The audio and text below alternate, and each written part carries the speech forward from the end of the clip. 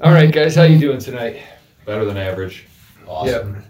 All right, we're here with Chad and Francis, and this is part 2 of the discussion of how their 2021 season went leading up to the AG Cup, and then how the actual tournament went. So, if you heard the first discussion about this, Francis told us all about how he equipment selection and all that kind of stuff. So now we've got Chad, and we're going to kind of hear the other side of it, how these two made their way to and through the AG Cup.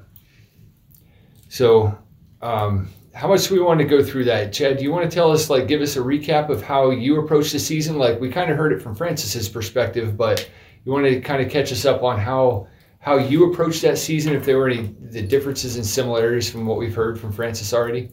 Yeah, so I wasn't here for that discussion. Did you guys already talk about how the AG Cup is a season within a season and kind of talk about the dynamic there? I mean, there's certain... A little bit, but we'll maybe come back to that to the extent. But yeah, just why don't you go ahead and brief it and just tell them, Yeah, so the AG Cup is kind of like an aspirational match at the end of the year that is encompassed within the PRS Pro Series, and there's certain matches throughout the season that AG Cup members compete at, and it costs extra money, and honestly it's more of like you're betting on yourself, which is a pretty interesting scenario. That's right. You said there's like a buy-in, right? At the beginning of the season, you got to pony up quite a bit to be eligible for the AG Cup in the end. Is that right? Yeah, so it's like I think the number is like $1,000. That's before you even start the season, but then this kind of started as a bragging challenge, in the K&M clubhouse one night, and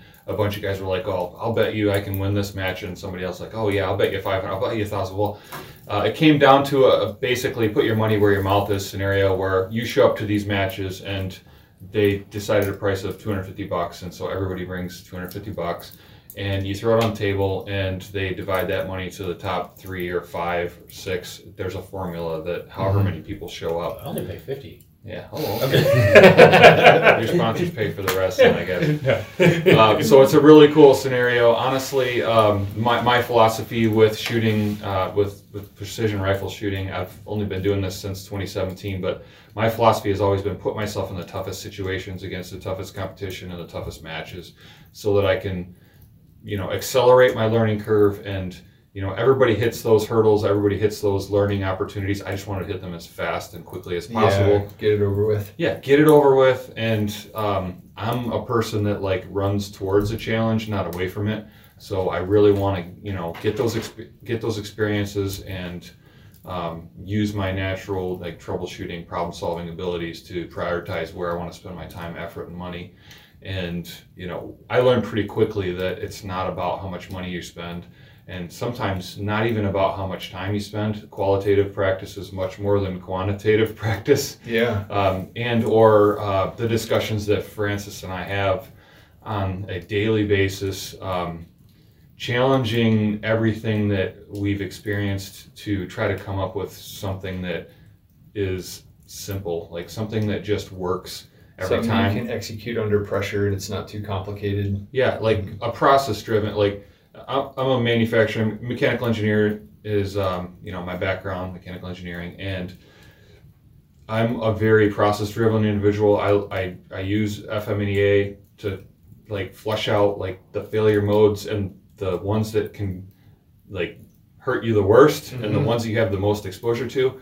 And so I'm constantly analyzing what is the biggest bang for my buck, and I don't want to spend any money. So what is my biggest outcome or my biggest benefit for the least amount of either effort, time, or money?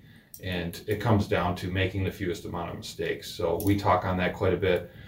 We also talk on stuff that is very hypothetical in nature, and we try to come up with ways to prove that. And I mean, that's what you're all about. And it's not necessarily stuff that you guys are testing. It's stuff that hasn't been tested or hasn't been proven or hard.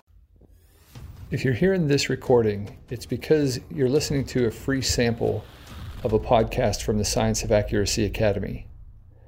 In order to hear the full version of this podcast and many others, go to the Science of Accuracy Academy website and subscribe.